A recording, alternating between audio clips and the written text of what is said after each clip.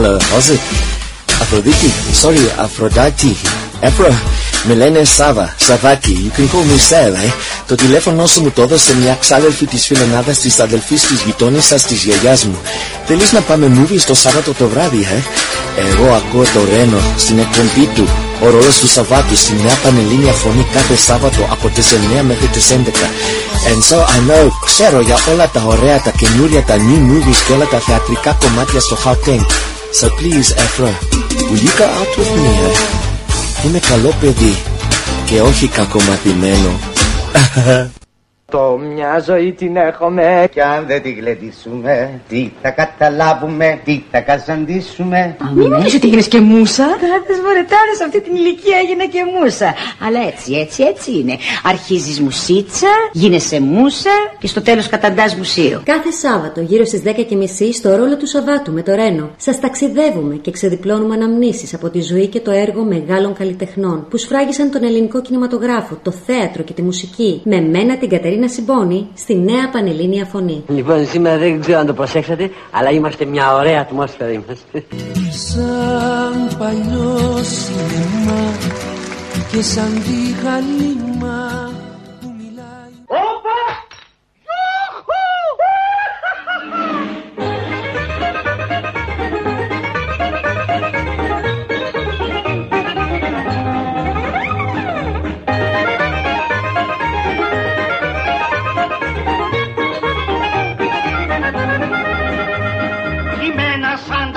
Σκορπά γύρω του βοηθεία, για τις γυναίκες ήμουνα πάντοτε πειρασμός. Κι όταν μέσα στα μάτια του γεννάω την αμαρτία, ρίχνω κρυφά τα δίχτυα μου και γίνομαι καπνός, και γίνομαι καπνός, και γίνομαι καπνός.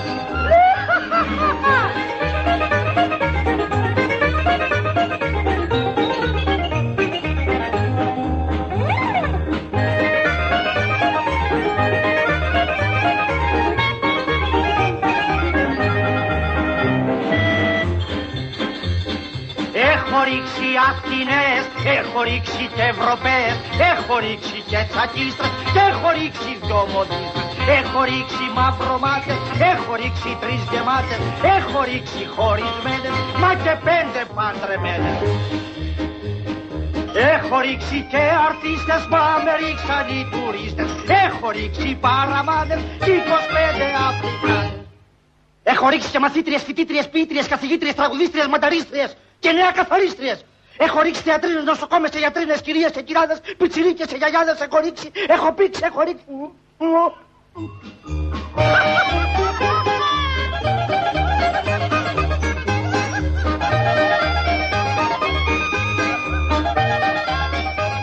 Είμαι άντρας και το κέφι μου θα κάνω και θα πιω και ένα ποτήρι παραπάνω.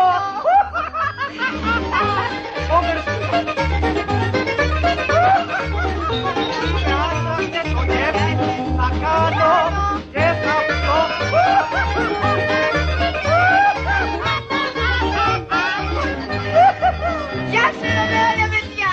Γεια σου Ζούλα ντροπαλή.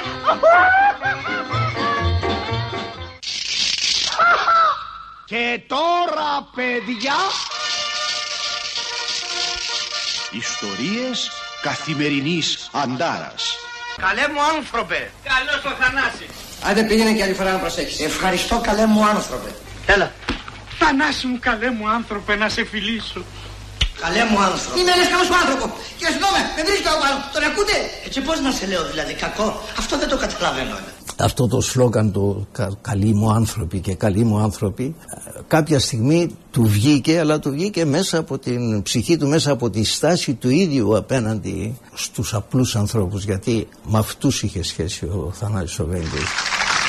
Κυρίες και κύριοι, συνάνθρωποι, δημότες αυτής της φιλόξενης πόλης, σας ευχαριστώ πάρα πολύ που ήρθατε να με δείτε και να σας δω. Καλοί μου άνθρωποι.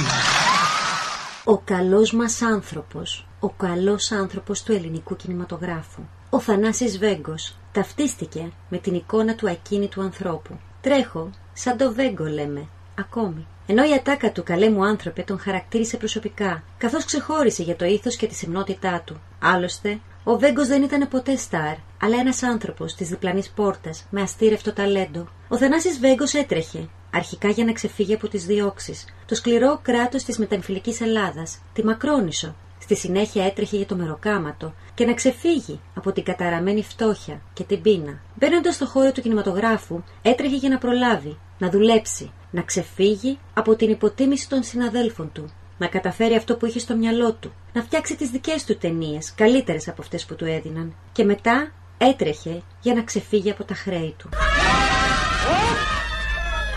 Σιγάνι, φευγάτε για θα πάρω πέτρα! Πίσω τρελές! Ο Βέγκος δεν σταμάτησε ποτέ να τρέχει και έτσι τον συνήθισε και το κοινό που τον λάτρευε. Ειρηνάπτε! Είσαστε υπεύθυνοι για τη σωματική μου ακεραιότητα! Έρχονται!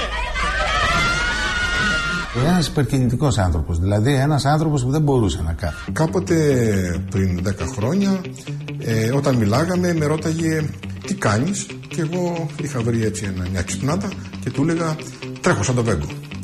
Την επόμενη φορά τι κάνεις, τρέχω σαν το Βέγκο. 3-4 φορές, την πέμπτη μου τη φύλαγε. Και μου λέει τι κάνεις, του λέω τρέχω σαν το Βέγκο. Καλά, με τώρα εγώ τρέχω περισσότερο από το Βέγκο. Έτρεχε μέχρι τα γεράματά του, όσο κρατούσαν τα πόδια του δηλαδή, καταφέρνοντας να ξεφύγει από τη μιζέρια, αλλά και από τους εφιάλτες που του είχαν προκαλέσει τα νεανικά του χρόνια. Ένας αφιλόξενος πλανήτης που μοιάζει να μην είχε χώρο για ανθρώπους, σαν τον έναν και μοναδικό μας Θανάση Βέγγο.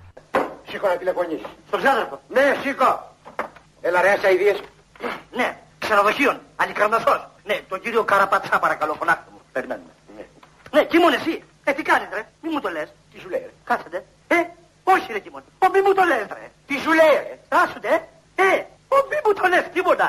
Τι σου λέει μωρέ. Κάτσε να ακούσατε. Λέει Κίμωνα. Όχι μη μου το λες μωρέ. Τι σου λέει ρε. Αλήθεια. Μη μου το λες. Τι σου λέει ρε. Κάτσετε. Κάτσε να ακούσω. Ναι, ναι. Όχι, όχι Κίμωνα. Όχι μη μου το λες. Τι σου είπε ρε. Δεν μου το είπε. Ο Θανάσης Βέγγος, ένας από τους πιο δημοφιλείς κομικούς του ελληνικού κινηματογράφου, γεννήθηκε στο Νέο Φάληρο στις 29 Μαΐου του 1927. Ήταν μοναχοπέδι του Βασίλη και της Ευδοκίας Βέγγου. Ο πατέρας του ήταν υπάλληλος στην εταιρεία ηλεκτρισμού και ήρωας της Αντίστασης. Μετά τον πόλεμο εκδιώχθηκε από τη δουλειά του εξαιτίας των πολιτικών του φρονημάτων. Έτσι ο Θανάσης άρχισε να εργάζεται από μικρός για να βοηθήσει την οικογένειά του. Για πολλά χρόνια ασχολήθηκε με την επεξεργασία δερμάτων, ενώ παράλληλα έκανε διάφορα μικροθελήματα στη γειτονιά του. Ο ίδιος περιγράφει αυτή την περίοδο ως εξής. Έφτιαχνα τσάντες και γυναικεία πορτοφόλια και κάθε μέρα στις 11 και 4 καβαλούσα ένα ποδήλατο και έκανα διανομή πάγου στην Καλυθέα. Μέσα σε 3/4 είχα γυρίσει όλη τη γειτονιά. Μοίραζα ως και 15 κολόνες. Και αν ήταν καμία γριούλα που δυσκολευόταν με τον πάγο της, τον πήγαινα μέχρι μέσα στο σπίτι. Της έπλαινα το ψυγείο. Εδώ, δεύτερο σκαλί όπως πάντα. Έτσι, μπράβο. Οι γνωστές κινήσεις, μια στιγμή να προετοιμαστώ εγώ. Πάμε. Δώστε μου. Αχ, κυρία Καλιακούδα μου. Και είπα, κάντε λίγο δίαιτα, όχι για σας, για μένα.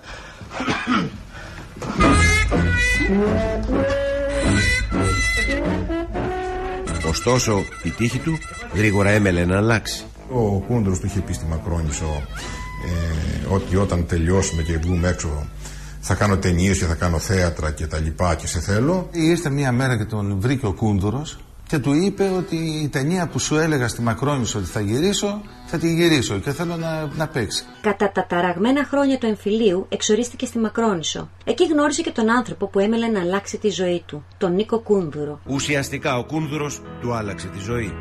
Είδε το Θανάση να κάνει όλες αυτές τις τρέλες του και την κινητικότητά του και του άρεσε και τον επέλεξε. Και παίζανε εκεί, παίζανε διάφορα σκετσάκια, παίζανε διάφορα πράγματα για να διασκεδάζουν και τους φαντάρους και όλο το τάγμα και όλους και τους κρατούμενους. Σε μία από τις σπάνιες συνεντεύξεις του, ο Βέγκος θυμάται εκείνη την εποχή. Θυμάμαι όταν ήμουν στη Μακρόνησο το 49-50 στις παραστάσεις που οργάνωνε ο Νίκος Κούνδουρος στο θεατράκι που είχαμε στο δεύτερο τάγμα. Με έβαζε και έπαιρνα το μικρόφωνο και έλεγα ό,τι μου κατέβαινε στο μυαλό. Έκανα μιμήσεις, παροδούσα διαφημίσεις για γυναικείες κρέμες, οτιδήποτε. Γελούσαν οι πάντες. Από πού κι ως που εγώ αστείος αναρωτιόμουν μέσα μου. Άκουσε, λέω, τον είδα σαν καραγκιός ήταν, ό,τι κάνει τώρα ο Βέγκος. Δηλαδή η τεχνική η οποία τον έχει δοξάσει. Ήταν ο τρόπος ζωής του, η κίνησή του. Εκεί πρωτοείδα θέατρο. Είδα τον Κατράκη και άλλους μεγάλους να παίζουν.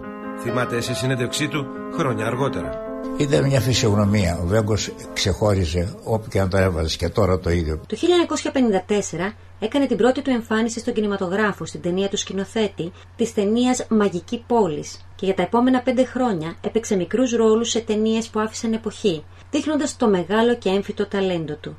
Ο Θανάσης Βέγγος δεν σπούδασε υποκριτική. Πρέπει να έχεις γεννηθεί για να είσαι.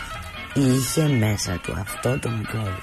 Αυτό το μικρόβιο. Μπορεί να μην είχε τα μέσα να σπουδάσει, να πάει σε δραματικές σχολές. Ήξερε όμως ότι μπορούσε να μπει στο κύκλωμα, έστω και σαν φροντιστής, έστω και σαν καθαριστής, και τα άμαθε όλα καλύτερα από όλους και εμπειρικά. Το 1959 πήρε άδεια ασκήσεως επαγγέλματος ηθοποιού, όχι από σχολή, αλλά ως εξαιρετικό ταλέντο, με εξετάσεις σε ειδική επιτροπή. Την ίδια χρονιά έκανε και το θεατρικό του ντεμπούτο, στην επιθεώρηση Ομόνια Πλάτς Πλούτς, δίπλα στον Νίκο Ρίζο και τον Γιάννη Γκιονάκη. Γιατί με γυροφέρνεις, Παναγί? Τι θέλεις? Αφεντικό. Θέλω κάτι να σου πω, αλλά διστάζω. Γιατί διστάζεις? Μπαμπούλας είμαι. Δεν είσαι μπαμπούλας, αφεντικό είσαι. Αλλά τα αφεντικά και οι μπαμπούλες είναι πρώτα ξαδέρφια. Ας τα αστεία και λέγε τι θέλεις. Να το πω? Πες το. Θα το πω. Όταν όμως το πω, μην μου πεις το πες. Όχι. Λέγε. Αφεντικό. Θέλω να με δανείσεις 2 χιλιάρικα και στο τέλος του μηνός θα μου τα κρατήσεις από το μισθό μου. 2 χιλιάρικα? Μάλιστα 2 χιλιάρικα. 2 χιλιάρικα δεν έχω τώρα πάνω. Αλλά θέλεις να σε δανείσω 1 χιλιάρικα. Πού το φέρτο? Πάρε το. Ευχαριστώ πολύ. Είμαστε πάτσι. Έλα εδώ. Τι πάτσι? Να δεν σου χρωστάω τίποτα. Τι λες, μωρέ, τρελώσει. Τώρα δεν σε δάνεισε 1 χιλιάρικο. Αφεντικό. Τι σου ζήτησα? 2 χιλιάρικα. Συ τι μου δώσες? 1 χιλιάρικο. Τι μου χρωστάς ακόμα? 1 χιλιάρικο. Εγώ τι σου χρωστάω? 1 χιλιάρικο. Ένα μου χρωστάς, ένα σου χρωστάω. Πάτσι. Έτσι είναι. Αν πώς αλλιώς είναι. Ρώτα και το λογιστή σου. Μου ζήτησε 2 χιλιάρικα. Του δώσε 1. Μου χρωστάει 1. Του χρωστάω 1. Έχει δίκιο. Έτσι είναι. Την περίοδο αυτή εμφανίστηκε σε πολλές από τις πιο ιστορικές ταινίες του ελληνικού κινηματογράφου, όπως Ο Δράκος, Διακοπές στην Αίγινα, Μανταλένα, Ο Ηλίας του 16ου, Ποτέ την Κυριακή. Ο πρώτος του μεγάλος ρόλος είναι μαζί με τον Νίκο Σταυρίδη στην ταινία Οι Δοσατζίδες του 1960. Μα τι είσαι εσύ, βρε, πες μου να καταλάβω, τι είσαι εσύ? Τίμιος, κύριε, τίμιος. Ο τελευταίος ίσως, αλλά τίμιο. Να με συγχωρείς, αφεντικό. Αλλά εγώ ξέρω και 4 λέξεις αμερικάνικες. Για ρίχτε να τις καμαρώσω. Μέτρο Γκόλντουιν Μάγερ. 3 είπες, πες και την 4η. Τα χρόνια που ακολούθησε συνεργάστηκε κυρίως με τον σκηνοθέτη Πάνο Γλυκοφρίδη και ανέπτυξε τον τύπο του νευρικού ακίνητου ανθρώπου που τον καθιέρωσε. Πού το πας τον κύριο? Έχουνε συμβούλιο. Μην αργήσετε, εγώ εδώ θα σας περιμένω. Ένιωσα, θα ξαναγυρίσω. Το καπέλο. Το μωρό είναι αγγελούδι, αγριολούδι. Και λαϊδάει και φυτρώνω στην καρδιά σου μαργαρίτες. Σαν Παναγίτσα, Το μωρό αν ήθελε δεν θα πατάει το ποδαράκι του στη γη. 2 μήχανοι κλαίνε για χάρη του. Δεν θέλει. Εδώ μέσα έχει και του πουλιού το γάλα. Το αφεντικό το έχει μιστάξει και μην βρέξει. Έγινε ιδιαίτερα αγαπητός στο ελληνικό κοινό με ταινίες όπως Ψηλά τα χέρια Χίτλερ, Μην είδατε τον Παναή, Ζήτω η τρέλα, Πολυτεχνίτης και Ερημοσπίτης.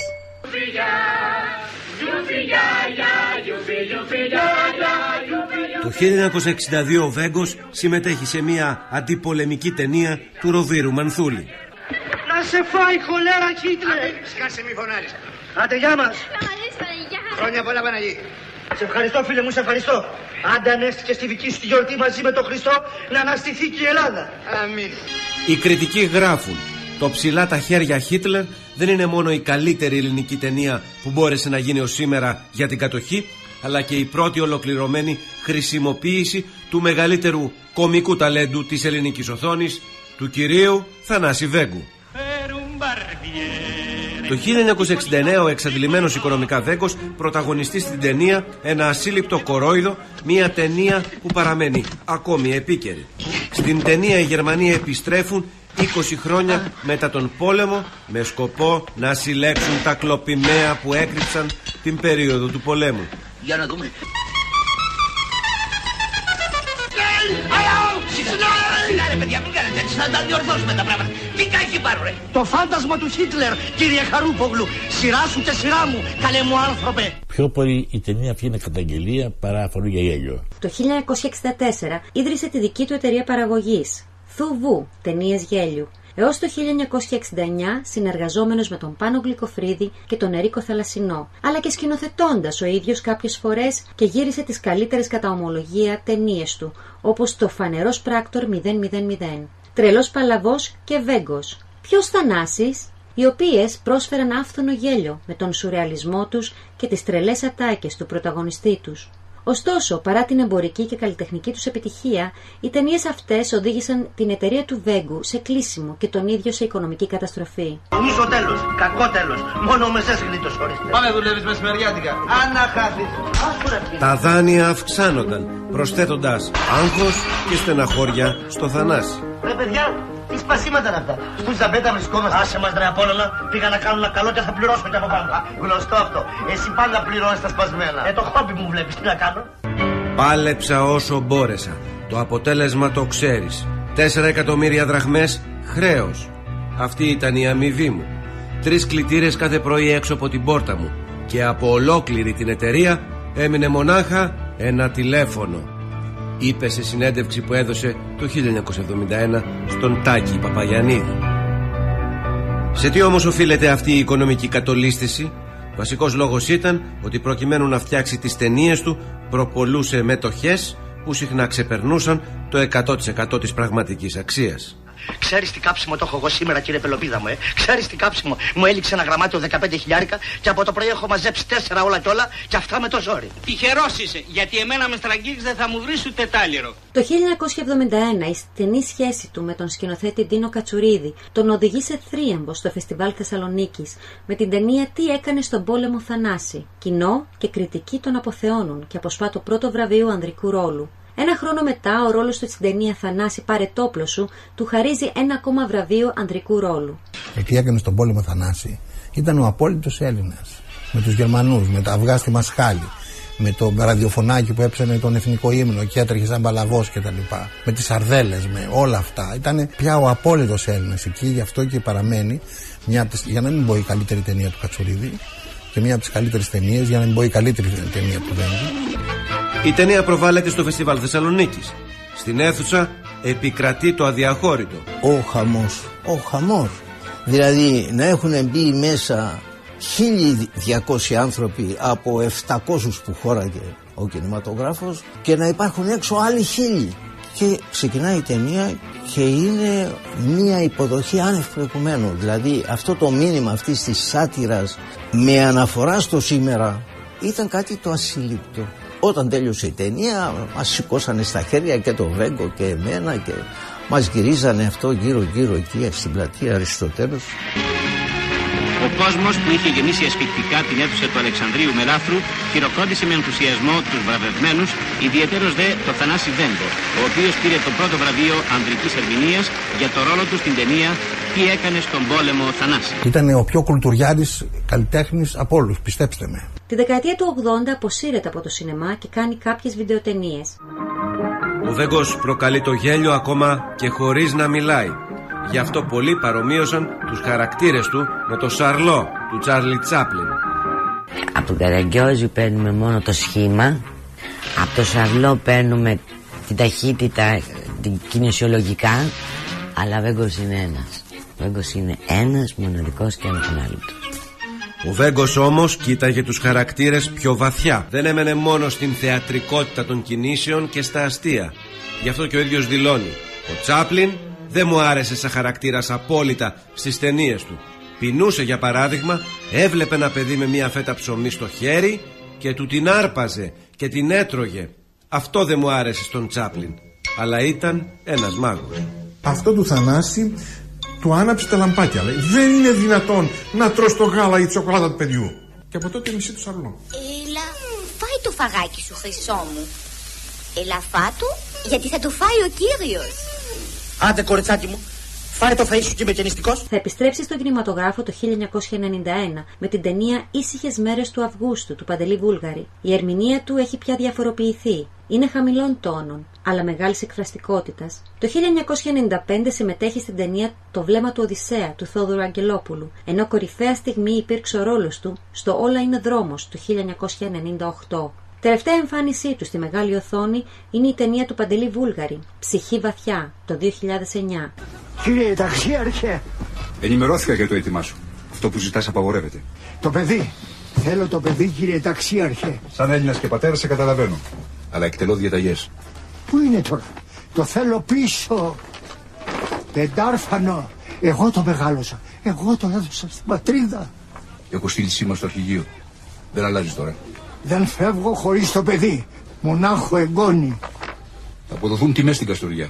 Θα έχει παρέα τους άλλους 20. Τι να τις κάνω τις τιμές? Έπεσε με δόξα. Ποια δόξα? Δεν είναι πόλεμος ετούτο που μας βρήκε, κύριε ταξίαρχε.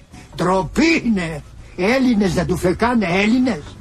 Θέλω να το κυδέψω στο χωριό. Τον περιμένει όλο το χωριό.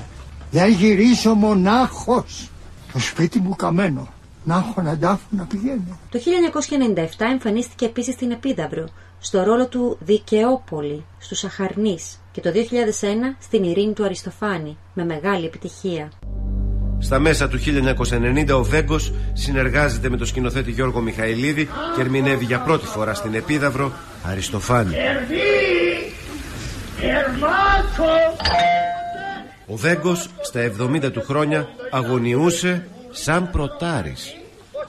Και φτάσαμε στην Επίδαυρο και μου έλεγε ότι τελειώνω την καριέρα μου με ένα βατερλό.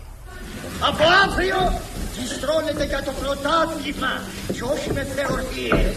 Πάλι κατάχαμα, μπουρδουκλωτή, η καρεκλάτη, από το πλάι, γεφυράτο, ύψεση τριβανάτο. Στο τέλος συνέβη κάτι που δεν είχε ξανασυμβεί και δεν ξέρω πότε θα συμβεί στην Επίδαυρο. Όλο το κοινό εν χορό φώναζε Θανάση, Βέγγος, Βέγγος, Βέγγος. Όλο το κοινό. Δεν είχε ξαναγίνει αυτό, ούτε σε φυσιογνωμίες τεράστιες του θεάτρου, και δεν ξέρω αν θα ξαναγίνει. Η παρουσία του στο Αρχαίο Θέατρο το 1995 στην Ειρήνη του Αριστοφάνη ήταν συγκλονιστική και το χειροκρότημα που έλαβε λίγοι ηθοποιοί το έχουν πάρει στη ζωή τους. Και τώρα, παιδιά... Τη δεκαετία του 80 ο κινηματογράφος στην Ελλάδα έχει αρχίσει να χάνει την έγκλη του. Τότε ο Βέγκος στρέφεται στην τηλεόραση και κάνει τα περίφημα βεγγαλικά. Προσπάθησε να περάσει εκεί μέσα όλη τη σοφία του, όλη την πείρα του, όλο το ταλέντο του. Είναι κάτι το εκτυφλωτικό, κάτι το θεαματικό.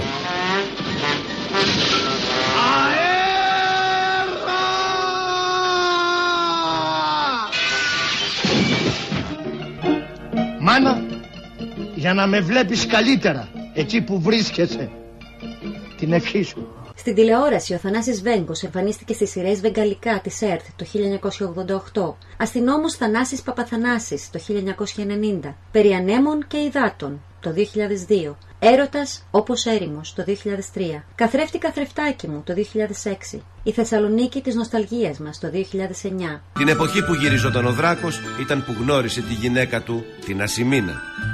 Μοίραζε γάλα έβγα στα σπίτια το πρωί. Ξύπναγε στις 4-5 το πρωί, έτσι γνώρισε και τη γυναίκα του. Για κοίταξε μονάχα, βάλε λίγο πράγμα παραπάνω να μην κάνω πολλές διαδρομές, γιατί έχω και δουλειά. Εντάξει. Δεν μου λες ένα πράγμα. Από λάστιχα, από κουδούνια, πώς είμαστε. Εντάξει, εντάξει. Ωραία. Έφυγα. Ο Θανάσης Βέγγος ήταν παντρεμένος με την Ασημίνα Βέγγου, με την οποία απέκτησε 2 γιους και έζησε μαζί της μέχρι το τέλος της ζωής του. Ξέρεις από Βέσπα! Ξέρεις από Βέσπα! Σκοτάτι κατρελό! Παιδιά! Δεν υπάρχει έλαξη χριστιανό! Εντάξει με παιδιά, δεν έπαθα τίποτα. Το μουσι μου μόνο, ανάτον. Και τα γυαλιά μου τα φοράω, εντάξει. Το ξέρετε να σκοτωθείς. Αυτά είναι τρεξίματα και παλικαριές. Και τρεξίματα και παλικαριές. Εσύ είσαι. Δεν ήξερα πότε θα σταματήσω. Γι' αυτό σου έλεγα, εάν ξέρεις από Βέσπα. Ο Θανάσης Βέγγος έπαιξε σε πάνω από 120 ταινίες. Και η κυρά έμεινε εκεί, βολτάρει στους δρόμους, χαζεύοντας τις βιτρίνες. Επαναληπτική καραμπίνα.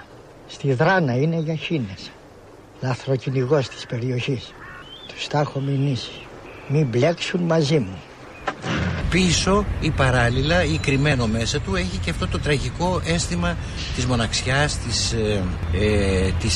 της θλίψης, της μελαγχολίας. Δεν μου λες, το χινάκι από εκεί ερχότανε? Όχι, από εδώ. Σηκώθηκε μέσα από τις καλαμιές. Θέλω να γίνουμε φίλοι. Στο χωριό μου, για να γίνουμε φίλοι, πρέπει να πιούμε από το ίδιο ποτήρι και να ακούσουμε το ίδιο τραγούδι. Ξέρεις κάτι? Η Ελλάδα πεθαίνει. Πεθαίνουμε σαν λαός. Κάναμε τον κύκλο μας. Δεν ξέρω πόσες χιλιάδες χρόνια ανάμεσα σε σπασμένες πέτρες και αγάλματα. Και πεθαίνουμε. Αλλά αν είναι να πεθάνει η Ελλάδα, να πεθάνει γρήγορα. Γιατί η αγωνία κρατάει πολύ και κάνει πολύ θόρυβο. Μωρή φύση, μόνη σου είσαι. Μόνος μου είμαι κι εγώ. Πάρε ένα μπισκότο. Η εκφραστικότητα του Βέγκου στο σανίδι απέκτησε φανατικούς θαυμαστές, όπως ο Χόρν και η Λαμπέτη, που δήλωναν τότε στις εφημερίδες. Ο Θανάσης Βέγγος με συνεκλώνησε με την αγνότητα και την εντιμότητά του. Και η Λαμπέτη, ο Βέγγος είναι ο τραγικός κλόουν, πηγαίος και αυθόρμητος. Με συνεπήρε, με άφησε άφωνη και είπα, να ένα είδος ηθοποιού που έλειπε από την Ελλάδα. Ο Θανάσης Βέγγος πέθανε στις 3 Μαΐου του 2011 στις 7 και 10 το πρωί, ενώ νοσηλευόταν στο νοσοκομείο Ερυθρός Σταυρός. Ποιος Θανάσης? Ένα Θανάση που ξέρω εγώ, βλάκα, χαζό και αγαθιάρι, πάει σχόλασε αυτός. Ποιος Θανάσης? Ακούσατε για κανένα Θανάση? Ποιον Θανάση? Πάει αυτός, πέθανε. Ρε πατριώτη, μήπως σου είπαν για κάποιον Θανάση? Ποιος Θανάσης? Αυτό λέω κι εγώ. Ποιος Θανάσης? Τράβα δουλειά σου. Ο καλός μας άνθρωπος έφυγε από τη ζωή σε ηλικία 84 ετών μετά από εγκεφαλικό επεισόδιο. Αφεντικό. Τι είναι Ελλήνο? Φοβάμαι αφεντικό. Τι φοβάσαι? Το θάνατο αφεντικό. Το θάνατο. Χριστέ μου. Καλοί μου άνθρωποι, να μην ξεχνάτε να μου ανάβετε το κεράκι σας κάθε χρόνο στη γιορτή μου. Του οσιοπράκτορος Θουβού του μαρτυρήσαντος. Γράφτε την ημερομηνία. 30 Φεβρουαρίου. Ελήφθη. Ακόμα και σήμερα, 10 χρόνια μετά το θάνατό του, παραμένει ο αγαπημένος μουσαφίρης της ελληνικής οικογένειας, με τις χιλιοπαιγμένες κωμωδίες του που προβάλλει τηλεόραση καθημερινά. Πρέπει να κουραστήκατε από αυτή την ακατάσχετη βεγγολογία. Εγώ πάντως κουράστηκα. Το χάρηκα, αλλά κουράστηκα. Θα περιοριστώ σε 3 μεγάλα ευχαριστώ. Το ένα σε εσάς που είσαστε απόψε εδώ και μοιραστήκατε μαζί μου τη χαρά και τη συγκίνησή μου.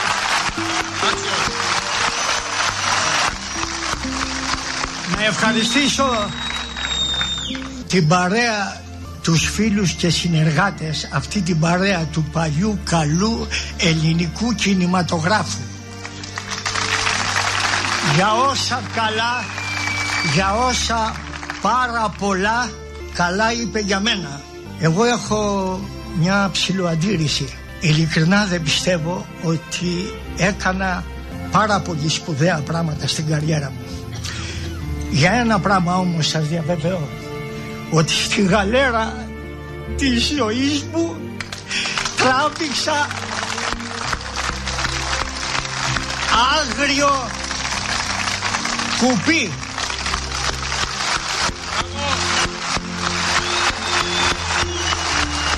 Τώρα άρχισα να έχω εγώ τεχνικό πρόβλημα. Τι μένει λοιπόν όταν κάθεται η σκόνη? Ο λαϊκός ήρωας Θανάσης Βέγγος με το υγρό βλέμμα, με το γέλιο λύτρωση, καημό, εξομολόγηση. Ήρωας χωρίς να το επιδιώξει και χωρίς ποτέ να το αποδεχθεί. Οι τιμές που αποδίδονται στο πρόσωπό του οφείλονται στη συλλογική εικόνα που προβλήθηκε πάνω του. Η εικόνα ενός έθνους, ενός λαού που μέσα από τα μαύρα σύννεφα και μοναδική περιουσία του, την ελπίδα του, προσπάθησε να επιβιώσει, να κρατήσει την αξιοπρέπεια και την ελευθερία του, τη δυνατότητα να ονειρεύεται και να κλαίει για να δροσίζεται. Ο Θανάσης Βέγγος σπλάχνο από τα σπλάχνα του ελληνικού λαού. Υπηρέτησε αυτή την εικόνα αδιαμαρτύρητα. Της έδωσε ό,τι είχε και το μόνο που ήθελε ήταν έναν ξάστερο ουρανό και καθαρή ατμόσφαιρα. Γι' αυτήν την επιθυμία έτρεχε και τη φώναζε σαν οικεσία όταν μας έλεγε «Καλέ μου άνθρωπε». Ευχαριστώ, καλέ μου άνθρωπε.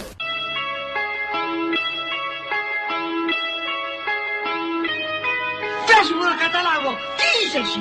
Τίμιος, κύριε, τίμιος. Ο τελευταίος ίσως, αλλά τίμιος. Τίμιος. Τίμιος. Ο τελευταίος ίσως, αλλά τίμιος. Τίμιος. Τίμιος. Ο τελευταίος ίσως, αλλά τίμιος. Ο άνθρωπος εκείνος ο δικός μου που έτρεχε το τίποτα να πιάσει στον κόσμο που είναι ακόμα ο παιδικός μου, το μόνο φίλο μου τον λέγανε Θανάση.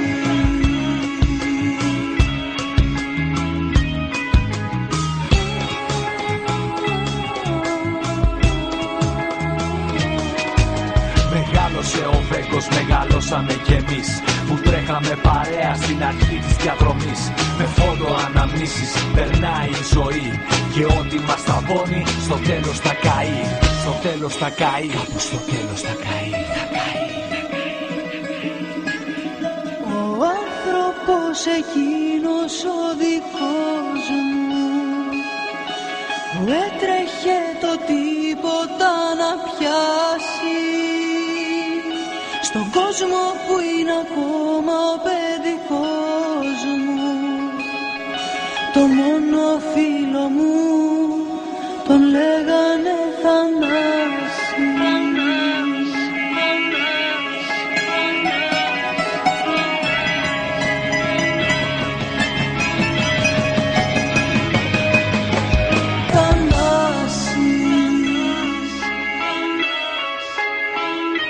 Μωρέ, πάμε να φύγουμε τώρα που θα βγάλει το φίδι από την τρύπα.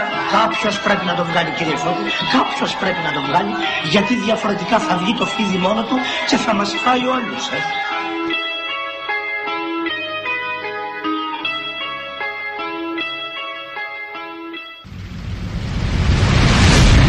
Νέα Πανελλήνια Φωνή, 14-22 Μεσαία Κιόλας. Λοιπόν, φίλοι και φίλες ακροατές, το αφιέρωμα από την Katerina Simboni Paraskeva, THANASIS VENGOS, και έχουμε μαζί μας ζωντανά από την Ελλάδα. Η Κατερίνα είναι στην γραμμή. Καλημέρα Κατερίνα και ευχαριστώ για αυτή την αφιέρωση ως συνήθως. Πώς πάτε, τι γίνεται? Καλημέρα Ρένο μου, καλημέρα στους ακροατές σας.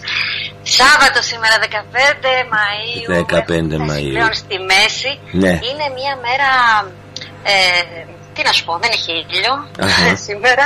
Είναι σκοτεινή, ενώ χθες είχε πάρα πολύ ήλιο. Άλλαξε πάλι ο καιρός, δεν ξέρω, όπως τα συναισθήματά μας πάει ο καιρός. Ναι, αυτό είναι. Και αυτό.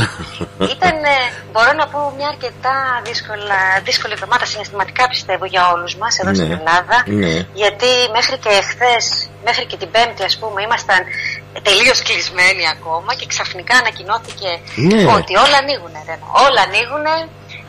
Ο Θεός να βάλει το χέρι του. Μόνο αυτό σου λέω. Τι απόφαση, I don't know, wow, yeah. Κοίτα, εχθές ξεκινήσανε πλέον να μπορεί ο κόσμος να πηγαίνει στα χωριά του, στα νησιά του, με προϋπόθεση ότι μπορούν να πηγαίνουν στα νησιά με self-test ή αν έχουν κάνει το εμβόλιο με κάποιο πιστοποιητικό ότι έχουν κάνει το εμβόλιο. Μάλιστα. Δεν σημαίνει αυτό όμως ότι είμαστε προστατευμένοι. Πρόσεξε λίγο. Γιατί όλοι ξέρουμε ότι ναι, μεν το εμβόλιο βοηθάει, με την έννοια ότι δεν θέλουμε να αρρωστήσουμε βαριά, δεν θέλουμε να καταλήξουμε στο νοσοκομείο. Αυτός είναι και ο σκοπός. Δεν σημαίνει όμως ότι το εμβόλιο μας σταματάει να μην κολλάμε. Και τι γίνεται, δηλαδή, εγώ ξέρω περιπτώσεις ανθρώπων οι οποίοι έχουν κάνει και τα δύο εμβόλια και έχουν κολλήσει. Βέβαια, περάσανε ήπια, ασυμπτωματικοί σχεδόν. Αυτό δεν σημαίνει όμως ότι αυτοί δεν μπορούν να κολλήσουν κάποιον άλλον που δεν έχει κάνει το εμβόλιο και μπορεί να είναι πιο ευάλωτος σε αυτή την ίωση. Πού θέλω να καταλήξω? Έρχονται όλοι αυτοί οι τουρίστες λοιπόν που θα έρθουν και καλά κάνουν οι άνθρωποι, γιατί πρέπει να υποστηρίξουμε τον τουρισμό. Απ' τη μία, απ' την άλλη λέμε, τι να σου πω, Ρένο, δεν ξέρω τι θα μας ξημερώσει μέχρι το Σεπτέμβρη. Μάλιστα. Αλήθεια φοβάμαι, όπως όλος ο κόσμος φοβάται. Θα σου πω τώρα και αυτό ακόμα είναι με προβληματίζει αυτός ο φόβος. Γιατί λέμε από τη μία φοβόμαστε, αλλά τι σκατά, συγγνώμη, δηλαδή φοβόμαστε. Ναι. Γιατί στην τελική οι περισσότεροι από ό,τι φαίνεται το περνάνε ήπια και στο σπίτι τους, ας το πούμε. Είναι το μικρό το ποσοστό των ανθρώπων που καταλήγει στα νοσοκομεία ή και που φεύγει για πάντα. Μάλιστα. Αλλά πώς θα ζει, δηλαδή η ζωή, αυτή είναι η ζωή τελικά. Ναι. Πρέπει νομίζω κάπου πίσω στο μυαλό μας να πάρουμε μια απόφαση και να πούμε ότι πρέπει να ζήσουμε, παιδιά. Ναι. Δεν γίνεται να ζούμε έτσι όμως. Αλλά από τη μία φοβόμαστε, από την άλλη, εγώ προσωπικά έχω φτάσει στο σημείο να φοβάμαι και να κυκλοφορήσω. Βγήκα. Έχω κάνει τις βόλτες μου, δεν είναι ότι δεν κυκλοφορώ. Ναι. Δηλαδή έχω πάει και έξω να φάω, πήγαμε που ανοίξανε τα εστιατόρια με αποστάσεις, με μάσκες, με όλα αυτά. Βγήκαμε και μια βόλτα για καφέ. Παρ' όλα αυτά η αίσθηση, Ρένο μου, δεν είναι η ίδια. Ναι, δεν υπάρχει αυτό το. Η χαρά, δεν μπορώ να στο περιγράψω. Υπάρχει μια θλίψη στον αέρα. Ναι. Δεν είναι μια χαρούμενη κατάσταση. Δεν είμαστε ευτυχισμένοι. Πώς να σου το πω, είναι μια κατάσταση η οποία ψυχικά είναι. Δεν ξέρω, βαριά, πολύ βαριά. Βαριά, αυτό είναι. Εγώ αυτό αισθάνομαι. Δεν ξέρω αν λέω αρλούπες τώρα και ο κόσμος μπορεί να λέει τι λέει αυτή τώρα, αλλά εγώ έτσι αισθάνομαι προσωπικά. Αυτό αισθάνομαι πιάνω από την ενέργεια της χώρας που ζω. Τώρα θα δείξει. Αυτά όσον αφορά την κατάσταση με τον κορονοϊό. Σου είπα, ανοίγουν όλα. Θα σας πω και τα νέα, τα καλλιτεχνικά. Έχουμε αρκετά, αν έχουμε χρόνο. Ωραία. Ήθελα να σου πω και το Θανάση Βέγγο. Κάποια πράγματα τα οποία δεν είπα, γιατί θα σου πω τι έγινε. Ξεκίνησα να κάνω το Θανάση Βέγγο και είχα βγάλει 3 διαφορετικά σενάρια για τη ζωή του. Μάλιστα. Ήταν σπάνω κάτω περίπου τα ίδια, αλλά είχαν διαφορετικές πληροφορίες και δεν μπορούσα να καταλήξω ποιο θα χρησιμοποιήσω τελικά για αυτό το αφιέρωμα. Και όταν αποφάσισα τελικά να χρησιμοποιήσω αυτό που έχω βάλει, υπήρξαν ελλείψεις, τις οποίες δεν μπορούσα να προσθέσω γιατί δεν θα είχα χρόνο.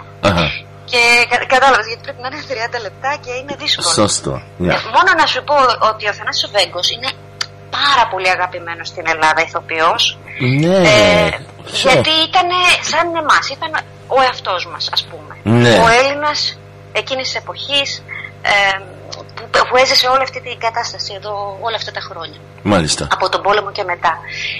Ήταν ο φυσιολογικός, δεν ήταν ο άνθρωπος στάρ, δεν ήταν ο σπουδασμένος άνθρωπος, ήταν αυτός που έτρεχε, ο άνθρωπος του μόχθου, που προσπαθούσε να φτιάξει τη ζωή του καλύτερα όσο καλύτερα μπορούσε με ό,τι είχε. Ταπεινός, πάρα πολύ ταπεινός, πάρα πολύ ευαίσθητος. Ευαίσθητος με την έννοια ότι ήταν συμπονετικός. Θα σου πω ένα παράδειγμα που δεν ήταν στο αφιέρωμα. Όταν ήταν στη Μακρόνισσο, πώς γνώρισε τον Κούνδρο. Ο Κούνδρος ήταν από μια εύπορη οικογένεια, ήταν πλούσιος και ήταν και αυτός εκεί στη Μακρόνισσο, τον είχαν πιάσει και αποφάσισε να σηκωθεί να φύγει από εκεί που τους είχαν βάλει και πήγε και πήρε τα βουνά και ανέβηκε σε ένα βουνό και έμεινε μόνος. Δεν ήθελε να είναι με τους υπόλοιπους. Ο Βέγγος λοιπόν έκανε μια απόσταση περίπου 2,5 με 3 χιλιόμετρα την ημέρα από εκεί που ήταν το στρατόπεδο τους και πήγαινε και έβρισκε τον Κούνδρο κάθε μέρα και του πήγαινε φαγητό. Του είχε πάει ξύλα από κάτι κουτιά από σαρδέλες για να φτιάξει ένα κρεβάτι. Ο Κούνδρος που δεν τον ήξερε του λέει «Τι θες, άνθρωπέ μου?» Λέει τίποτα, δεν θέλω να κοιμάσαι, του λέει στο πάτο μου. Και σαν να τι σε νοιάζει. Λέει, εμένα με νοιάζει. Δηλαδή, ο Θανάσης Βέγγος δεν ήξερε ποιος ήταν αυτός ο Κούνδρος. Ήταν απλά ένας από αυτούς τους ξέρεις, που ήταν στη Μακρόνισσο. Ήταν ένας άνθρωπος που τον ένοιαζε ο διπλανός του. Δεν ήθελε να βλέπει την πείνα, δεν ήθελε να βλέπει τον πόνο, την φτώχεια, την αγωνία, την τραγωδία. Αλλά όλο αυτό το έβγαζε κωμικά στις ταινίες του. Γι' αυτό και οι ταινίες του, όταν τις βλέπεις, ναι μεν είναι αστείες, αλλά έχουν μία δόση θλίψης. Ναι, και χτυπάνε πιο βαριά. Με αυτή την κωμωδία χτυπάνε πιο, είναι πιο αρμηρό, να το βάλω έτσι. Ναι. Επίσης, λόγω της που έμενε στη Μακρόνισσο τόσο καιρό, κάνανε, ξέρεις τι δουλειά κάνανε, παίρνανε πέτρες και τις σπάγανε, αυτή ήταν η δουλειά τους. Και του είχε μείνει ένα πρόβλημα, ας πούμε, ψυχολογικό με τη σκόνη και δεν ήθελε να έχει σκόνη καθόλου.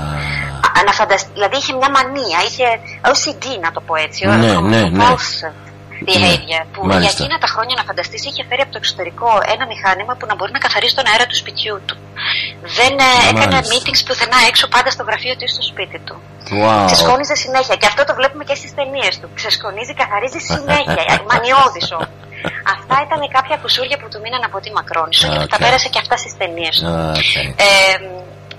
Τέλος πάντων, είναι μια φυσιογνωμία φανταστική, αν κάτσεις και την καταλάβεις. Γιατί βλέπεις ότι προς το τέλος της ζωής του ειδικά έκανε σοβαρές ταινίες που ίσως ο μέσος Έλληνας να μην ήθελε να τον δει έτσι και να σου πω την αλήθεια. Εγώ όμως εξεπλάγει πραγματικά με τις ταινίες του τις τελευταίες και τα βραβεία που πήρε. Του δώσανε και ένα βραβείο 50 χρόνια, δηλαδή για τη ζωή του και την προσφορά του στο ελληνικό θέατρο και την τηλεόραση και τον κινηματογράφο. Τώρα την άλλη εβδομάδα δεν έχω ξεκινήσει. Δεν ξέρω αν θα τα καταφέρω, παιδιά, με την κατάστασή μας. Έχω αρχίσει και δεν ξέρω, όχι κουράζομαι, δυσκολεύομαι πολύ να συγκεντρωθώ. Πάντως θέλω να πιστεύω ότι θα το ολοκληρώσω. Την άλλη εβδομάδα θα έχουμε Χαρικλίν. Έλληνας, απίστευτος, φανταστικός. Κύριος Χαρικλίν. Ναι. What a genius. Genius αυτός. Αυτός πραγματικά ήταν και προφητικός. Έχει πει πράγματα που τα ακόμα και σήμερα να τα ακούσει είναι σαν να τα έχει γράψει για τώρα. Λείπει πάρα πολύ ο λόγος του, γιατί δεν ήταν μόνο κωμικός ο Χαρικλίν. Έγραφε, έχει γράψει πάρα πολλά βιβλία, ήταν και ζωγράφος. Έχει ζωγραφίσει πάρα πολλά πράγματα. Δηλαδή είναι πολυτάλαντος. Δεν το πιστεύεις αν διαβάσεις την ιστορία και το βίος του Χαρικλίν. Μάλιστα. Πραγματικά. Εγώ τον αγαπούσα πολύ και όλος ο κόσμος. Όλοι αγαπούσαμε Χαρικλίν. Βέβαια. Αυτά για τα που έρχεται. Τώρα στις ειδήσεις μας, να σας πω, λοιπόν, αυτή την εβδομάδα έχουν γίνει πολλά διάφορα και τραγικά πολλά και πολλά παιδιά χάνονται. Δεν ξέρω τι γίνεται με την επικαιρότητα, είναι λίγο δύσκολη, πολύ δύσκολη.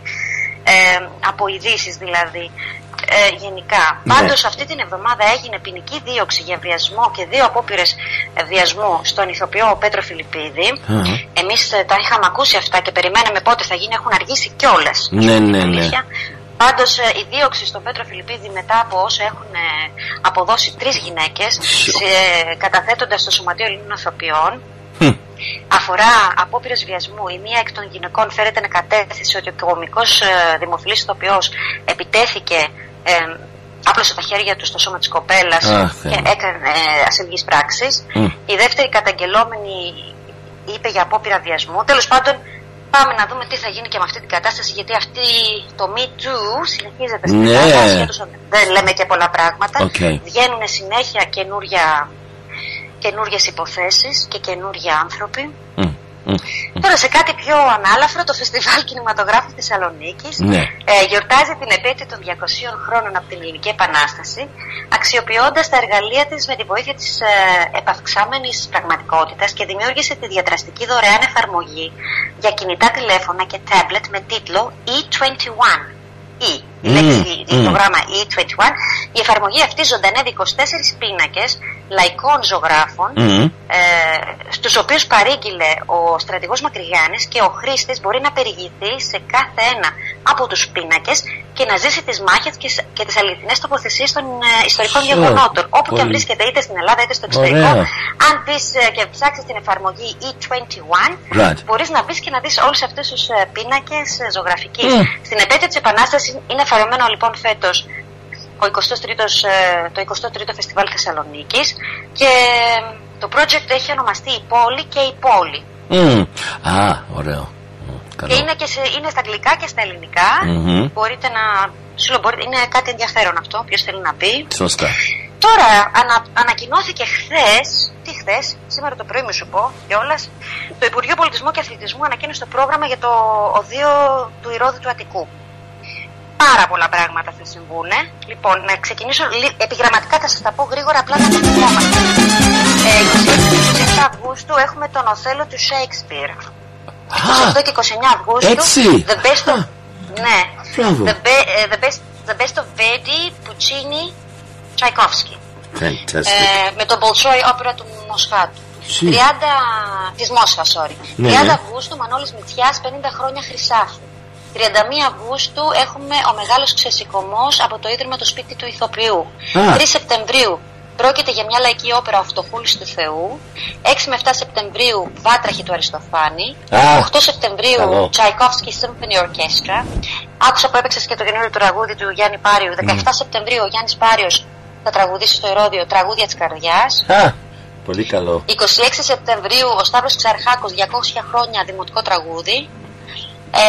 28 Σεπτεμβρίου Outwitting the Devil, Akram Khan Company. Ο 7 Οκτωβρίου Pink Martini. 8 Οκτωβρίου Βασίλης Παπακοσταντίνη στο Ηρώδειο. 9 με 10 Οκτωβρίου ο Καπετά Μιχάλης του Νίκου Καζαντζάκη, μουσικοθεατρική παράσταση από το Δημοτικό Θέατρο Κρήτης. 11 Οκτωβρίου Γιώργος Χατζηνάσιος, 50 χρόνια καριέρας. Δηλαδή στο Ηρώδειο φέτος θα γίνει, τι να σου πω, έχουμε πάρει καινούργια πράγματα που θα γίνουν και αυτά που ακυρώθηκαν πέρυσι, έτσι. Είχαν ακυρωθεί. Οπότε 12 Οκτωβρίου Λίνα Νικολακοπούλου, τα σχήματα των αστεριών. 13 Οκτωβρίου Φορώντας χρώματα ανοιχτά, ποίηση του Γιώργου Σεφέρη. Στις 14 Οκτωβρίου ο Γιώργος Νταλάρας τραγουδάει Απόστολο Καλδάρα. Νταλάρας live. 9 και 11 Σεπτεμβρίου επίσης Led Zeppelin. Είχε ακυρωθεί πέρυσι, έρχονται φέτος. Led Zeppelin, the music of Led Zeppelin, a rock concert. 18 Σεπτεμβρίου Tango vs Flamingo Passion Acropolis Festival. 21 με 23 Σεπτεμβρίου αυτό που περιμέναν όλοι, Μόνικα Μπελούτσι, Μαρία Κάλλας, για τις τρελές και αναμνήσεις της. Και κλείνει 29 Σεπτεμβρίου με Tiger Lilies. Ένας χαμός στο Ηρώδειο. Αυτό σου λέω το πήρα τώρα, λίγο πριν που αυτό είναι φανταστικό. Wow. Ναι, στο Ηρώδειο φέτος θα γίνεται πανικός, κάθε μέρα κάτι. Μη σου πω και 2 διαφορετικά την ημέρα. Πάντως να σας πω ότι η Διεθνές Έκθεση της Θεσσαλονίκης που θα γίνει φέτος το Σεπτέμβρη από τις 11 μέχρι τις 19 είχαν πει ότι θα είναι τιμόμενη χώρα η Γαλλία, όμως λόγω του ότι έχουμε την κατάσταση με τον κορονοϊό και όλα αυτά δεν θα μπορέσει να συμμετάσχει έτσι η Γαλλία όπως θα ήθελε και οπότε φέτος θα είναι αφιερωμένη το ΔΠΘΕ, δηλαδή η Διεθνές Έκθεση της Θεσσαλονίκης θα είναι αφιερωμένη στην Ελλάδα. Με αφορμή τα 200 χρόνια από την Επανάσταση του 21. Ξέρεις τι γίνεται εκεί στη Θεσσαλονίκη κάθε χρόνο έχουμε μια μεγάλη έκθεση που έχει στόχο με έμφαση την επιχειρηματικότητα, την κοινοτομία, την τεχνολογία, τον πολιτισμό και προσελκύει αντιπρόσωπους από επιχειρήσεις και φορείς από όλη την Ελλάδα και το εξωτερικό. Very good. Τέλος αυτό θα γίνει αργότερα. Τώρα να σας πω ότι μετά από ένα πολύ δύσκολο χειμώνα αρχίζουν οι συναυλίες. Μάλιστα. Η πρώτη είδηση που ήρθε για συναυλία ζωντανή είναι το Σάββατο 12 Ιουνίου στο Κατράκιο Θέατρο της Νίκαιας και δεν είναι κανένας άλλος από τον έναν και μοναδικό Βασίλη Παπακοσταντίνου. Βέβαια. Άλλη μια είδηση που άκουσα δεν έχει σχέση με την Ελλάδα, αλλά μου έκανε τεράστια εντύπωση και ήθελα να σου το πω. Οι ΑΜΠΑ ξανασυναντιούνται. Λοιπόν, έχουν στο στούντιο και υπογραφούν. Οι ΑΜΠΑ, ναι, το συγκρότημα οι ΑΜΠΑ, μετά από 40 χρόνια θα κυκλοφορήσουν το καινούριο τους άλμπουμ που λέγεται The Visitor. Το τελευταίο τους άλμπουμ, ναι. Οπότε περιμένουμε να δούμε τι θα γίνει και με τους ΑΜΠΑ. Τώρα είναι Σάββατο και κάθε Σάββατο πάμε στα μπουζούκια. Δεν ξέρω για πόσο θα πήγαμε στα μπουζούκια. Γιατί με το που θα ξεκινήσει το καλοκαίρι θα σταματήσουν και οι εκπομπές. Ξέρετε, θα κλείνουν τα κανάλια, πάνε όλοι διακοπές και δεν μας αφήνουν με κάτι επαναληπτικά. Ναι. Αλλά προς το παρόν ακόμα παίζουν. Οπότε σπίτι με το Μέγκα σήμερα, 15 Μαΐου στις 9, έχει Ελεονόρα Ζουγανέλη. Και μαζί της θα είναι η Δήμητρα Γαλάνια, ο Φίλιππος Πλιάτσικας, η Κωνσταντίνα, η Ελπίδα Γάτ και Μαρσελίνο Σερίφη. Και στην εκπομπή στα τραγούδια Λέμε Ναι στις 10 με την Ναταλία Δραγούμη και τον Μιχάλη Μαρίνο πάνε μια βόλτα στη δεκαετία του 50 του 60 και κάνουν και ένα πέρασμα στη δεκαετία του 80. Οι τραγουδιστές που θα είναι ο Χρήστος Δάντης, η Χριστίνα Μαραγκόζη, ο Στάθης Αγγελόπουλος, ο Βαγγέλης Τσακνάκης και ο Γιάννης Γιοκαρίνης μαζί με άλλους. Αυτά ήταν τα πιο σημαντικά νέα που έπρεπε να σας τα πω. Προλαβαίνω. Ναι, πρόλαβες, σωστά. Μπράβο. Θα παραπονηθεί ο κόσμος ότι τρέχω και εγώ σαν το Βέγγο. Ένα πράγμα. Και τώρα ήθελα να σε ρωτήσω, να μιλήσουμε λιγάκι. Έχω βρει τα 2 τραγούδια και μετά που θα μας μιλήσεις τώρα παρακαλώ λίγο για το Eurovision, έχω την Έλενα Τσαγκρινού, El Diablo από το Cyprus και την Στεφανία with the Greek song. So the Greek song is called Last Dance και το άλλο El Diablo from Cyprus. Μίλησέ μας, πες μας. Να σου πω, πρώτες εντυπώσεις, άκουσα και είδα. Γιατί και εγώ είδα λίγο τα βιντεάκια. Δεν ασχολήθηκα πάρα πολύ, να σου πω την αλήθεια. Γιατί όλα αυτά που γίνονται δεν ξέρεις τι να πρωτοδείς και τι να πρωτοπροσέξεις και με τι να πρωτοσυγχυστείς, να σου πω την αλήθεια μου. Αλλά τέλος πάντων η Ελλάδα, αξιοπρεπέστατη παρουσία. Έτσι, η κοπελίτσα πολύ όμορφη. Δεν ξέρω, εμένα με χάλασε το ρούχο της, να σου πω την αλήθεια. Ήταν σκοτεινό λίγο. Ενώ διαλαμπύριζε πάνω στη σκηνή, αλλά ήταν λίγο boring. Πώς να σου το πω, δεν ξέρω. Δεν είχε αυτό το κάτι. Ενώ το τραγούδι είναι ωραίο. Έτσι, είναι pop song και θα τραγουδηθεί και θα παιχτεί πολύ το καλοκαίρι. Ξέχασα να σου πω ότι ξέρεις, εδώ δεν επιτρέπεται να ακούμε τραγούδια στα εστιατόρια και στα μπαρ και σε αυτά. Δεν υπάρχει μουσική. Γιατί? Και δεν ξέρω γιατί ο νόμος είπε ότι δεν θα έχουμε μουσική. Θα πηγαίνεις για καφέ και για φαγητό χωρίς μουσική. Έτσι, πρώτη φορά το ακούω αυτό. Όχι, αλήθεια σου λέω, και εγώ χτες που πήγαινα έτσι βόλτα και βλέπαμε τα μαγαζιά χωρίς μουσική. Ακούς τα πάντα, ολονών τις συζητήσεις, ξέρεις τώρα. Τέλος πάντων, πάνω στο θέμα της Eurovision. Σκεφτόμουν ότι η Ελλάδα είναι πολύ ωραίο τραγουδάκι, έτσι bubblegum, μια χαρά. Σούλο χαρούμενο, η κοπελίτσα πολύ όμορφη, μικροκαμωμένη, αλλά το ρούχο της δεν ξέρω ρε παιδί μου, δεν ήμουν πολύ. Ήταν λίγο boring πάνω στη σκηνή. Βγαίνει Τσαγκρινού μετά με τον διάβλο. Αυτή είναι. Είναι φαντασμαγορική, δεν το συζητώ. Πολύ καλή παρουσία. Εντάξει, θα δούμε πώς θα πάει. Δεν έχω ακούσει τα υπόλοιπα τραγούδια, ενώ βλέπω. Υπάρχουν και κάτι ευτράπ, αλλά έριξα πολύ γέλιο. Δηλαδή, έβλεπα κάτι εικόνες από κάποιες χώρες και έλεγα: Θεέ μου, τι γέλιο θα ρίξουμε πάλι. Η Eurovision είναι ένα πανηγύρι, έτσι. Δεν το παίρνουμε στα σοβαρά. Είναι πανηγύρι, ναι. Βλέπεις πραγματικά και τρελά πράγματα, κουφά πράγματα. Και βλέπεις και κάποια ωραία πράγματα. Εντάξει. Αυτό, ένα πανηγύρι είναι. Και περνάμε καλά. Ρίχνουμε λίγο γέλιο και παρατηρείς πάντα τι συμβαίνει παγκόσμια. Σου δίνει μια ενέργεια, δεν ξέρω. Πώς θα καταλάβεις τι παίζει, ας πούμε, έτσι, σε όλη την κατάσταση. Και πώς θα δουλέψει αυτό με το κορώνα. Έβλεπα στην τηλεόραση εχθές, συνέχεια μιλούσανε για την Ιαπωνία, που τους λένε να μην κάνουν τα Olympic Games. Να μην κάνουν τους Ολυμπιακούς πάλι. Και όμως εδώ είναι και αυτό θα γίνει όμως. Δεν ξέρω, δεν μπορώ να καταλάβω. Ναι, εκεί θα γίνει, γιατί νομίζω θα το κάνουν με self-tests και PCRs. Δηλαδή θα επιτρέψουν 3.000 κόσμο, αν δεν κάνω λάθος, αν θυμάμαι και καλά. Είχαν πει ότι θα υπάρχουν 3.000 θεατές live. Right, okay. Με τεστ και όπως κάνανε και στην Αγγλία. Όπως στην Αγγλία, που κάνανε. Είδα ότι και στην Αυστραλία έχουν ξεκινήσει συναυλίες με αυτόν τον τρόπο. Ναι, they have. Μάλιστα. Τώρα σου λέω, εδώ σε εμάς δεν ξέρουμε ακόμα τι θα γίνει. Δηλαδή μας είπαν ότι θα ξεκινήσουν όλα αυτά, αλλά θα είναι με self-test, θα είναι με αρνητικό PCR, θα είναι με εμβολιασμένο βιβλιάριο. Δεν ξέρουμε πώς ακόμα θα λειτουργήσουν αυτά. Απλά ξέρουμε ότι θα ξεκινήσουν οι συναυλίες και τα θέατρα, που θα είναι και αυτά σε ανοιχτούς χώρους και μόνο με 50%. Άστα να πάνε. Δεν ξέρω τι θα κάνουν αυτοί οι παραγωγοί, τέλος πάντων, με τα έξοδά τους. Δεν ξέρω αν βγαίνει, δηλαδή οικονομικά όλο αυτό. Οικονομικά, ναι. Και πότε είναι το Eurovision, αν δεν κάνω λάθος, μας είπες Τρίτη, δεν είναι? Το πρώτο, the first round. Κοίτα, or second round. Είναι στις 22 νομίζω, Okay. Το final. Το final είναι το Σάββατο, Ναι. Το άλλο Σάββατο. Okay. Το άλλο Σάββατο είναι. Οπότε το άλλο Σάββατο θα μιλήσουμε πιο πολύ για την Eurovision, γιατί θα είναι το βράδυ, οπότε μετά μπορούμε να μιλήσουμε και εκεί. Ναι. Ωραία. Αλλά ήθελα να πω πως νομίζω είναι 39 τραγούδια και την Τρίτη θα είναι the first half and on Thursday the second half, κάτι έτσι, για να ανακοινώσουν ποιοι είναι στο τελικό. Κάτι έτσι είναι το πρόγραμμα, πιστεύω.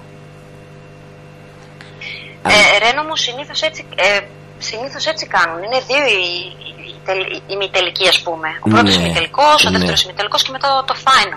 Γιατί είναι δύο groups. I see. Okay. Είναι δύο group, δύο διαφορετικά. Ναι. Θα δούμε. Αλήθεια σου λέω, δεν έκατσα να διαβάσω πάρα πολλά πράγματα για την Eurovision. Θα μιλήσουμε την άλλη εβδομάδα. Αλλά θα μιλήσουμε την άλλη εβδομάδα, γιατί θα βγει πλέον και οι χώρες που θα περάσουν. Που θα περάσουν και τι νούμερο, όλα αυτά. Ωραία. Okay.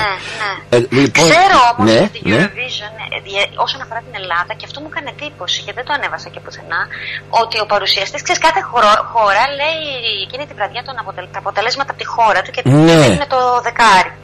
Λοιπόν, το δικό μας το δεκάρι θα το δώσει ένα νέο παιδί, ένα παιδάκι μικρό σχετικά ηλικιακά, ο οποίος είναι ηθοποιός και παίζει σε μια πολύ γνωστή, ας πούμε, ελληνική σειρά που παίζεται εδώ. στην Ελλάδα και μου έκανε εντύπωση. Λέω φέτος δεν θα βάλουν κάποιον γνωστό, ας πούμε, παρουσιαστή ή τραγουδιστή ή όλους αυτούς που χρησιμοποιούσαν όλα αυτά τα χρόνια. Έχουν διαλέξει κάτι διαφορετικό τελείως από την Ελλάδα. Ένα νέο παιδί, νέο παιδάκι, μικρό παιδάκι.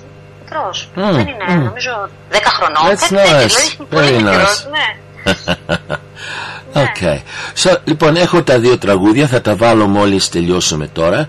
Θα βάλω πρώτα την Ελένη Τσαγκρινού, that's right, El Diablo from Cyprus, και αμέσως μετά θα είναι το τραγούδι από την Στεφανία, Last Dance, μάλιστα, από την Ελλάδα. Εμένα το Last Dance μου αρέσει πάρα πολύ, σαν τραγούδι. Δηλαδή, σε σχέση με το El Diablo, εμένα μου αρέσει πιο πολύ το Last Dance. Σαν παρουσία όμως σκηνική και ο τρόπος είναι, η Τσαγκρινού είναι πιο αυτό. Κατάλαβα, ωραία. Είναι πιο σεξι, βρε παιδί μου. Ναι, έτσι. Exactly. Πιο αυτό. Και εύχομαι να πάνε καλά, όλοι καλά εκεί. Δεν ξέρω, στο σχολείο μιλούσανε και λέγανε πώς θα λάβει μέρος η Ισραηλία με αυτό που γίνεται τώρα. Με αυτό που γίνεται. Ναι, τώρα δεν ξέρω. Αυτό είναι λίγο η κατάσταση εκεί πάρα πολύ ευάλωτη. Ναι. Και τώρα που εμείς έχουμε και ανοίξει και ξέρεις ότι οι πρώτοι μας τουρίστες που ήρθαν είναι οι περισσότεροι από το Ισραήλ. Έχουμε πάρα πολλούς Ισραηλινούς τουρίστες στα νησιά. Και είναι μια κατάσταση στην οποία τη σκεφτόμουν και εγώ χθες και έλεγα πού ρε παιδί μου, γιατί ακούμε τόσα πράγματα για τρομοκρατικές ενέργειες και αυτά. Και λες τώρα, μα εμείς ξεκινήσαμε με τον τουρισμό. Ο Θεός να βάλει το χέρι του, ξέρω και εγώ, δεν εμπιστεύομαι. Ξέρεις, υπάρχει και ένας φόβος. Λες τώρα, αυτά που γίνονται, ένας τρελός να υπάρξει και να έχουμε άλλη μια τραγωδία. Ναι, ακριβώς. Είναι, ακούγεται μακάβριο αυτό που λέω, αλλά είναι μια πραγματική σκέψη. Είναι reality. Και κάθε μέρα, step by step, γιατί είναι... με έχει κουράσει αυτή η υπόθεση κάθε μέρα. Τι να σου πω. I have to really work hard to get going, you know, and working and doing it. Yeah, anyway. Δεν ξέρω τελικά τι ακριβώς φταίει που έχουμε πέσει τόσο πολύ ψυχολογικά. Δεν ξέρω, υπάρχουν άνθρωποι που είναι με στρελή χαρά, δεν είναι πολλοί. Εγώ προσωπικά σου λέω το βιώνω δύσκολα. Πάρα πολύ δύσκολα. Όλο αυτό το καιρό, ειδικά αυτές τις τελευταίες 2-3 εβδομάδες. Δυσκολεύομαι με την καθημερινότητά μου ακόμα. Δυσκολεύομαι να είμαι θετική. Δυσκολεύομαι να κάνω τις δουλειές του σπιτιού που είναι κάτι που κάνει συνέχεια. Και λες τώρα κουράστηκα να το κάνω. Και αυτό δεν υπάρχει λόγος. Δηλαδή κάπου με έχει πάρει από κάτω και εμένα η αλήθεια. Και ξέρεις, και πάλι σήμερα είπα δόξα στο Θεός και ευχαριστώ που έχουμε αυτό κάθε Σάββατο, γιατί ανοίγει τη ψυχή. Και πάλι σήμερα με αυτούς που μιλήσαμε, που ήταν, ας πούμε, καλεσμένοι, everybody is trying to do something, we're sharing ideas and thoughts. It wakes us, it really is lovely. Every Saturday είναι ένα δώρο, πιστεύω, και ευχαριστώ που στέλνεις και το αφιέρωμα που έχουμε τη Τούλα και μας τα βάζει on the podcasts. Κάτι έχουμε once a week. Makes it bearable. Yeah. Ευτυχώς. Λοιπόν, από μένα σας αποχαιρετώ όλους και θα βάλω αυτά τα τραγούδια και λέω ευχαριστώ και στην Κατερίνα και ευχές και καλό Σαββατοκυριακό από μένα. Επίσης και εσείς να είστε καλά, να περάσετε όμορφα ό,τι και αν κάνετε. Καλό φθινόπωρο σας εύχομαι. Έχουμε αρχίσει πλέον και παίρνουμε για τα καλά στο καλοκαίρι. Την επόμενη εβδομάδα θα έρθει και ο πρώτος έτσι καύσωνα, ας πούμε, είπανε θα πάει 30 βαθμούς μέσα στη εβδομάδα. Οπότε σιγά σιγά θα αρχίσετε να βλέπετε πλάνα από την Αθήνα και την Ελλάδα γενικότερα από τουρίστες, θάλασσες, μπανάκι, κρασάκι, ψαράκι, ό,τι τελειώνει σε άρκι. Καλαμάρι, φέτα. Και αυτό είναι ένα μόνο που μας κρατάει και λέμε άντε να το περάσουμε και αυτό, να αλλάξει λίγο η διάθεσή μας. Και καλά να περάσετε όμορφο Σαββατοκύριακο. Φιλάκια από την Αθήνα. Ευχαριστώ και καλή εβδομάδα. Και αφιέρωμα είναι και τα δύο τραγούδια σε όλους που ακούνε. This is a dedication to everybody listening, but especially for our dearly beloved elderly.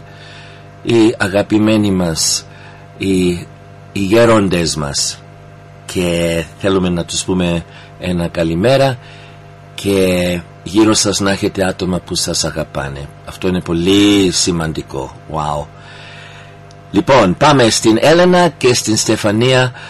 And bye bye Κατερίνα μου. Γεια σου. Φιλάκια Ρένο μου. Καλό Σαββατοκύριακο. Γεια σου. Bye bye. Bye bye.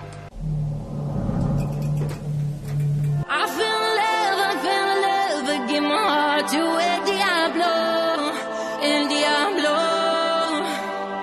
I gave it up because he tells me I'm his angel, I'm his angel. Tonight we're gonna burn in a party. We wired as fire, that's how we lose. Heart on the set, and the bodies. The taco, the male, yeah, that's my move. All this spicy melts my icy edges, baby, it's true. Tonight we're gonna burn in a party. It's heaven and hell with you. Mama, mama, see, tell me what to do.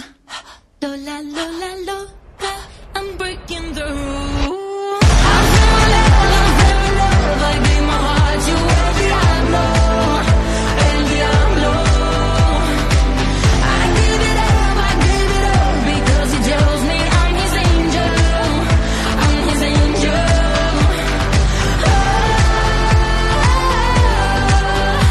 El Diablo, El Diablo. I fell in love, I gave my heart to El Diablo, El Diablo. Tonight we're gonna dance in the moonlight, dropping the lashes on the floor. Half flip, made you look twice. Touch me, mi amor. All this spicy melts my icy edges, baby, for sure. Tonight we're gonna dance in the moonlight, and then we're gonna do it some more. Mama, mama, see, tell me what to do.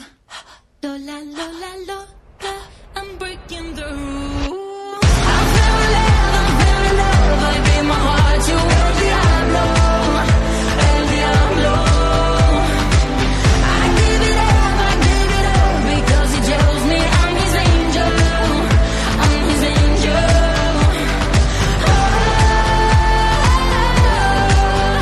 El Diablo, El Diablo.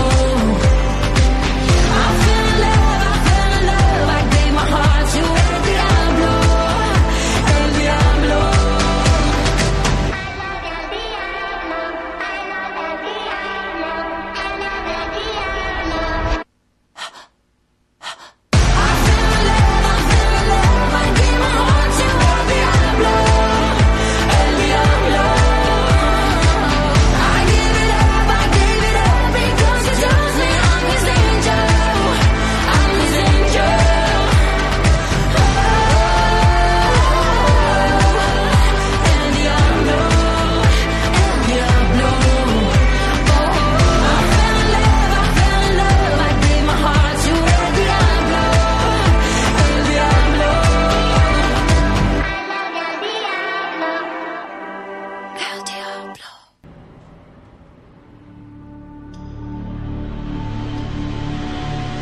My heart was born a radical, electric and dynamical.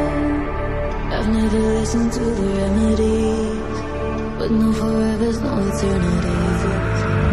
Holding on beyond the night, for a shadow that feels right. Holding on beyond the night to you. If the dreams we made of fire, I will give it life just to live and dream again. If our hearts are hanging on the wire, let's forget the world below and dance until the end. Let's dance, oh let's dance, around the romance. Let's sing, oh let's dance. Let's dance, oh,